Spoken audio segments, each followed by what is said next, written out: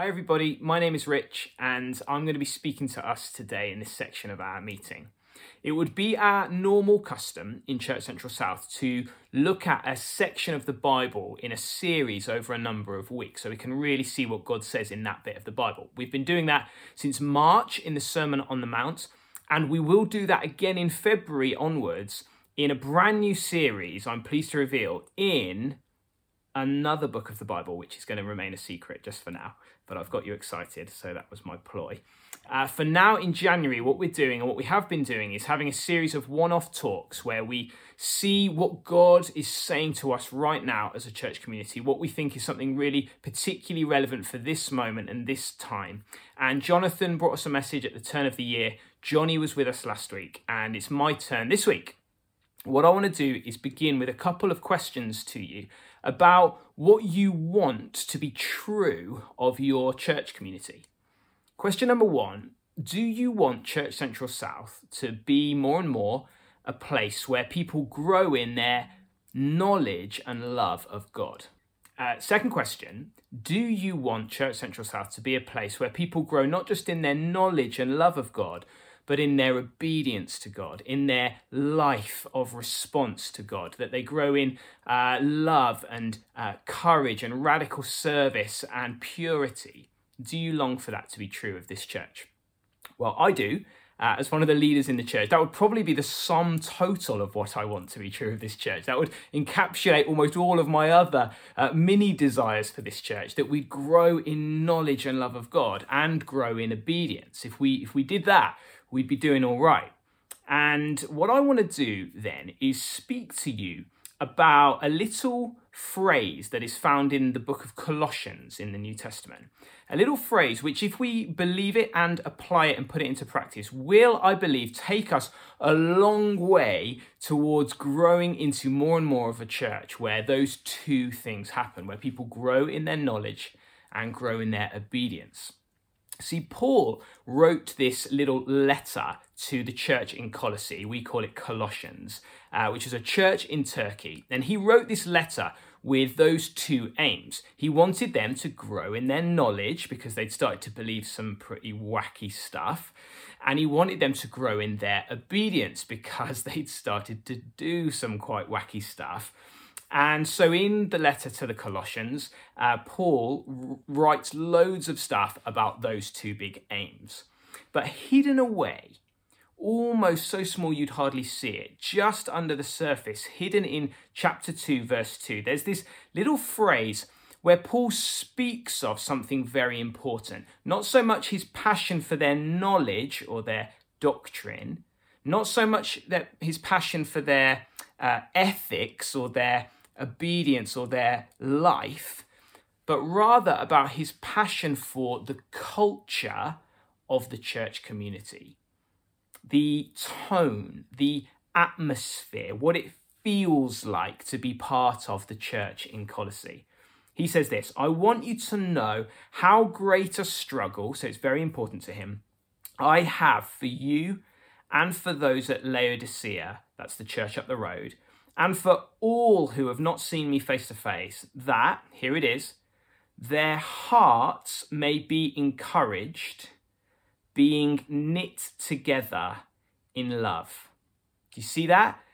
Hearts that are encouraged, where the deepest parts of us are encouraged, and then where we're knit together in love. It's almost as if for Paul, very passionate about knowledge and very passionate about obedience, if you know the Apostle Paul.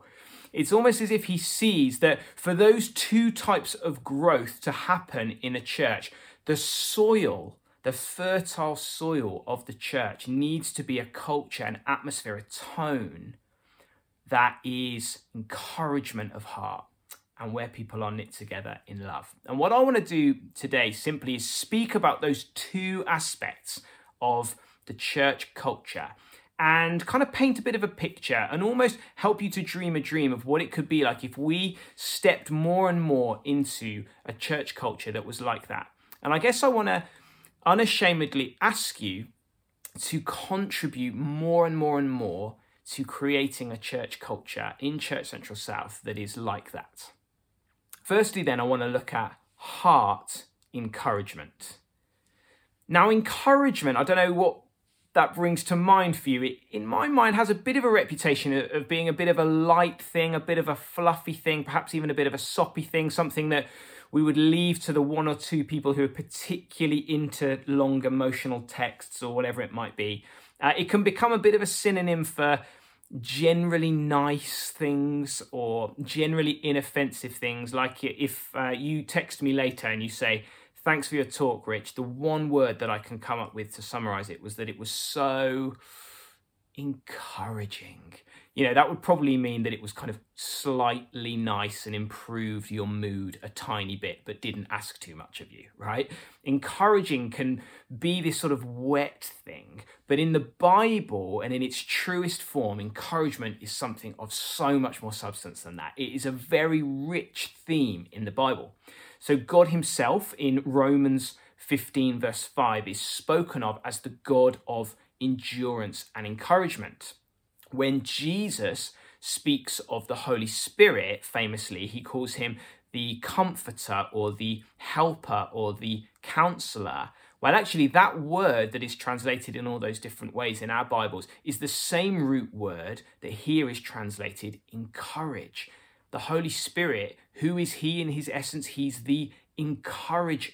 And Paul, who I get the feeling is probably not temperamentally, instinctively particularly fluffy, would be my guess. Nevertheless, he practices what he preaches. And in every interaction that we see or read in the Bible that he has with a church or with a younger leader or whatever it might be, he pours deliberate encouragement into them. So encouragement is not a small thing. It is a huge thing. It's a big deal to God. In fact, it's part of his very character, and thus is to be a part of a church that wants to honor him. Now, what does it mean, encouragement? What does it mean? As I say, it's this kind of rich word with lots of different angles on it. It certainly means more than mere niceness, though do still be nice. That's a good thing to do. But to encourage means all of this. It means to draw alongside another person, to strengthen another person, to build up another person. Anyone feeling slightly broken down, or to be built up is to be encouraged. It speaks of consoling someone if they're feeling downcast. It speaks of recognizing and naming and calling out the good, true, and praiseworthy things in another person's character. And just linguistically, at its most simple, encourage means to put courage into another person and enable them, therefore, to bravely face fears, walk into difficulty, keep going, even just one step at a time. Now, can you see, therefore, how a culture of encouragement is incredibly important in any church at any time, because the Christian life is really hard all the time, but particularly right now. Anybody, like I say, feeling broken down right now, anybody feeling weak, anybody feeling downcast, anyone looking to the future, even the near future, with fear, anyone being called to walk a difficult path right now. Yes. All of us are being called to do that every day at the moment. We are in the uncharted waters of what is now, again, the peak of this pandemic. The peak is no longer this thing back then in March. That's now. We're in the worst bit of this that there has been right now. And yet we're so much more fatigued than we were back then. Many of us are buckling under crippling busyness or crippling boredom, or a strange combination of the two. We're facing a barrage of bad news every day. There's the school stuff. There's the being on the front line experience for some of you. Some of you, I know, living in single person households, you're 11 months in to living on your own in a pandemic when the government has told you to cut off more and more from other people. And I know from chatting to people in all those different circumstances over the last few weeks that this time things are hitting us just that little bit more. Some of us are dramatically rocked and thrown right now. Others of us, it's just that our base level of joy is down about 20%. And the little perks of the little things that bring us up, they still help. But just generally, the highs aren't as high and the lows are much lower. And do you know what? In a time like now, Paul's answer to that is heart encouragement. we need more than ever to each of us give ourselves to creating in this church an atmosphere, a tone, the air that we breathe together is one of encouragement. Not just surface level encouragement, little bits of nice comments here and there, but encouragement that gets to our hearts, the deepest parts of us, so that whatever's going on out there or in front of us, the things we're called to, we somehow inside of us have a quiet confidence, a courage, a willingness to step again, to go again, to keep going, almost a buoyancy. We've been lifted again and we can take on another step. We can go another day. So how do we get that? How do we get an experience of heart encouragement? Well, the Bible would say there are two ways that we can get encouragement. Vertical encouragement, that is directly from God, and then horizontal encouragement in our relationships with one another. Just quickly, the vertical encouragement that the Bible most often speaks about is that we would know God's presence. That's the big thing that God seems to emphasize when he wants to bring courage and confidence to his people. Think of Psalm 23. Though I walk through the valley of the shadow of death, I'll fear no evil, for you are with me. Think of God speaking to Joshua on the edge of the promised land. He says, be strong and courageous, I am with you. Think of Moses trembling, afraid, not willing to do what God's called him to do. And God says, go, tell Pharaoh, let my people go. I will go with you. I will be with you. It is the knowledge and the experience of God with us that gives us that vertical encouragement. So I want to encourage you to do anything you can to revel in, bask in, experience, remember the presence of God. But then in the church, there is more than that. There is horizontal encouragement where we encourage one another. The idea is not that we individually each receive encouragement from God and then go about our individual tasks. The goal of God in the church is that he would encourage us individually, but then that it would spill out from each of us to one another. To use an analogy of an orchestra, if you like, God is the conductor who is doing something better than this, I imagine. And he's leading us in encouragement. He's encouraging us individually. But as we take his lead and we follow his lead and we begin to play the same music that he's giving to us, and we create this noise together as you do it and she does it and he does it and they do it, as it bubbles up, we create this symphony of encouragement where the room is filled with this beautiful sound of encouragement that is initiated by God but played through all of us. And that is what God calls our culture to be. I want to say I love how much in this church that is a reality. Almost every time I come into contact with anyone in Church Central South, I leave with my heart lifted. I leave, even if it's bad news or a discouraging situation, the interaction with the people leaves me lifted. I love this church and I love you guys for that. But the Bible always says there's room for us to grow in it. The Bible says that we can grow weary in doing good. We can get fatigued in doing stuff that we know is the right thing to do. And so I want to encourage you, like the writer to the Hebrews does, to encourage one another all the more, he says, as you see the day approaching. This idea that as Jesus is still yet to return, but one day will, we need to not just encourage, we need to encourage all the more and grow in it and keep growing in it. And so let me encourage you and ask you to go again in this, to get yourself going in encouragement, to do it in a way that suits you. We're not all going to write a poem and send it on WhatsApp. To do it in a way that is true to who you are, but to do it to pour courage into others. And now let me just say, before I give you a couple of practical tips on this, though I think primarily this encouragement and instruction is to the church, it's for the church relationships, it's for inside the church, I tell you what, this has a power when other people outside the church see it or hear it or come into contact with it. You know, if it is that orchestra playing the music of encouragement, when our friends begin to overhear the music, or our neighbours begin to overhear the music, or the teachers in our kids' school begin to experience it, or when we let it spill out of us even into the postman or to our neighbours, our family members who don't know Jesus. I tell you what, this stuff is magnetic. In our community group, and some of them will be listening, we've had the privilege of 8 new people joining us since November. They came for our wellbeing course, And to date, they are still with us, and they want to be part of the call and be part of the community. And as I say, if you're listening, it's been one of the highlights of my whole pandemic. It's a strange sentence I didn't think I'd ever say.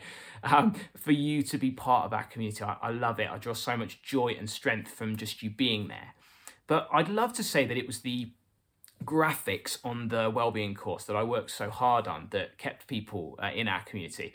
I'd love to say it was the captivating leadership of myself and Ruth. I really don't think it is. Do you know what all of the people who are in our community group speak to, and all of the people who filled in our wellbeing course feedback form, all of them speak to? It was the people, it was the group dynamic, it was being part of a community that encouraged me, that was there for me, that stood with me, that could hear me, and that could speak words of affirmation to me, that could cheer me on. Literally, these are the words that were being used of our church community, not just in our group, but in all the groups on the feedback form. I tell you, this stuff is captivating.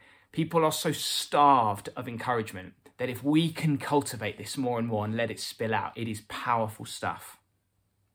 So here's 2 quick practical tips on how to encourage. Firstly, encourage specifically. There is something generally nice about that sort of post that goes around on Facebook that's got like 70 billion shares that is like, to the person who needs to hear this today, you're doing a great job. And I see that and I go, oh, thank you, Mark Zuckerberg and co. I am, aren't I? But the reality is that doesn't cut through to heart encouragement because it's from someone I don't know who doesn't know me. Now, it's better than someone sharing on Facebook, to whoever needs to hear this, you're doing a pitifully incompetent job. That would be very unkind and quite discouraging. But do you know what? The general encouragement of you, stranger, are doing a great job. That is surface level stuff.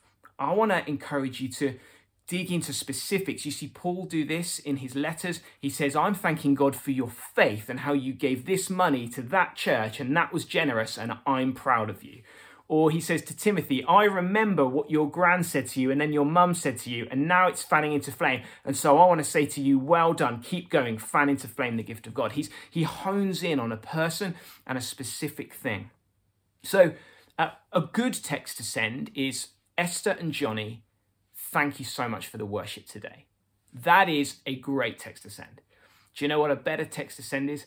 Esther and Johnny, thank you so much for the way that you not only lead us in worship by pressing record on a video, but the way that you seem to genuinely worship God and genuinely have that heart of passion for him, and that it comes through that you're not just professionally churning out the next song, but that you really are loving him, and that even separated and through this flipping technology, I catch something of your passion for God and it lifts me. I was in a really dark place today and hearing you lead us, thank you so much. That is a better text. It takes more credit if you're still on credit. But I want to encourage you to be specific, call out specific things that you see in other people. And then secondly, I want to ask you to encourage regularly. Do you know, it's been psychologically proven in experiments that we receive negative news more heavily than we receive positive news. That is that if I tell you I've stolen £10 off you, that will make you much more sad than if I say I've given you £10, it will make you happy. People have said that the ratio is something like 5 times more we receive negative news, which means that if you're watching BBC News, in order for you just to feel neutral and the same at the end of the 30 minutes of news, the ratio of positive to negative news stories would need to be more than 5-1 in favour of positive. And if you're wondering why you feel depressed every time you watch the news, that is why, because there's not a lot of good news at the moment. Actually, if you want to be someone who creates a culture of encouragement, it's not enough to bring your January encouragement and then save it up for next month. Actually, we are so crippled by insecurity, so beaten up by our circumstances, so doubtful that God could ever use us. We need, according to psychology, more than 5 times the amount of encouragement than we do critique. If you're fearful that you're going to big someone up too much and they're going to get proud, leave that to God. God can humble the proud. As for you, encourage. And particularly if you're in a position of leadership in the church or in the home, or in the workplace, or in the city. You will at some point have to critique people. You will have to challenge. But if you have stored up 5 times the amount of encouragement, then people will hear your critique so much easier because you've poured into them. Now, with no time, secondly, Paul says that his dream for the culture of the church in Colossae, in Laodicea, and in Birmingham is that we be knit together in love. That we are not isolated individuals, but that we are a rich tapestry of many people, many backgrounds who can truly belong together, who can find connection and community and safety and love in the community of God. Now, he says knit together, which is a very specific phrase. I'm not into knitting, but somebody in Church Central South who asked to remain nameless, but is called Lindsay, who also asked me to express that she doesn't knit but does crochet, and so if she commits knitting heresy, she is quite sorry. But helped me to understand some of the particular richness in this phrase, knit together. Like, why doesn't it say stapled together or glue gun together or Pritt sticked together? It says knit together. And what might God be saying through that particular picture? Well, firstly, in our community, being knitted together takes time, doesn't it? And what is being created by God in our church builds slowly, just as something that you're knitting builds slowly. You can't knit in a rush, right? And if you do, you will create a bit of a tangled mess and have to spend a lot of time unpicking it all, right? Actually, to build true community, to be knitted together, just takes time. Experiencing a sense of belonging in church just takes time. And what happens is we tend to, because of all sorts of different insecurities in us, if we don't find a best friend straight away in church, we assume there's something wrong with us or with the church. And the reality is there probably is something wrong with us and the church, because we're all a bit weird in our own way, aren't we? But more than that, just anything of value takes time. And being knit together is something that can't be rushed. So stick at it. Stick at creating this culture of togetherness and love within the church. Pritt stick friendship happens quickly. Knitted together friendship happens slowly. Secondly, knitting takes care. It's a task that requires gentleness, dexterity, subtlety. Care is required in this whole thing called church.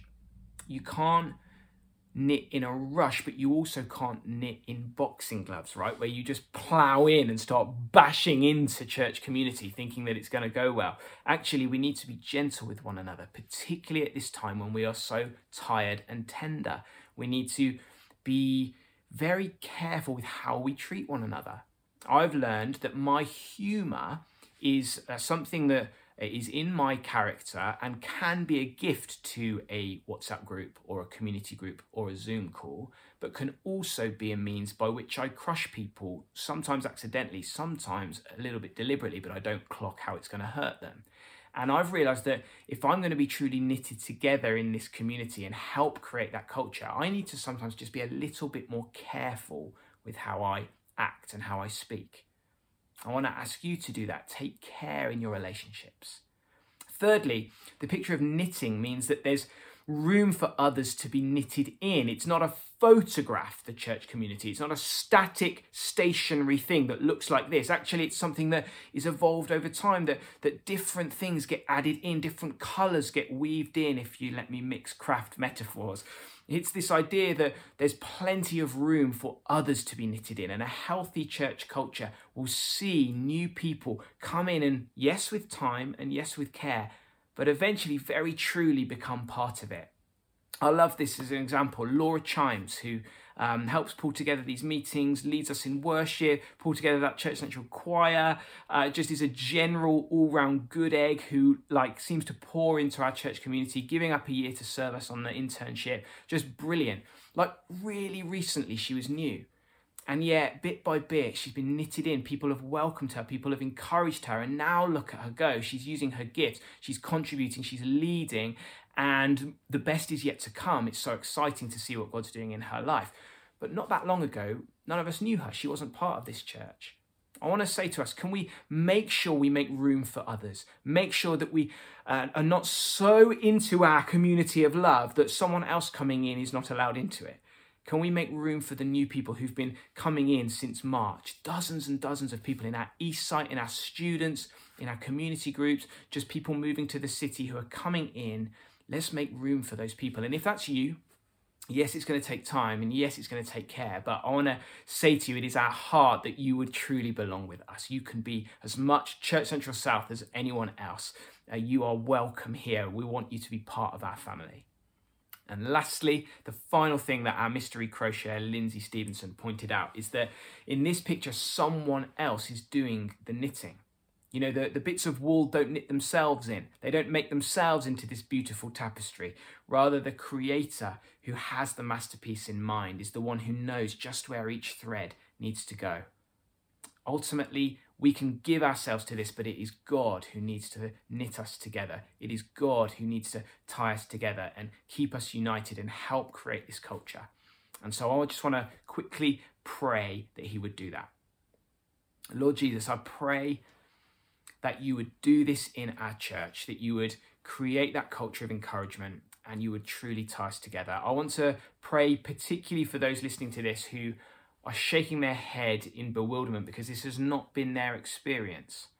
And I want to take my fair share of the responsibility for that as a member and as a leader. And I say we know we fall far short of what we could be. But Lord, I thank you for what you have made us. And I'm also so encouraged by how many people would testify that particularly over the last 11 months, this has been a reality in our church. I pray all the more as we see the day approaching, you would do this in us, Lord God, that we might grow in knowledge, that we might grow in obedience, but all from the good soil of an encouraging culture where we're knitted together. I ask this in your name, Jesus. Amen.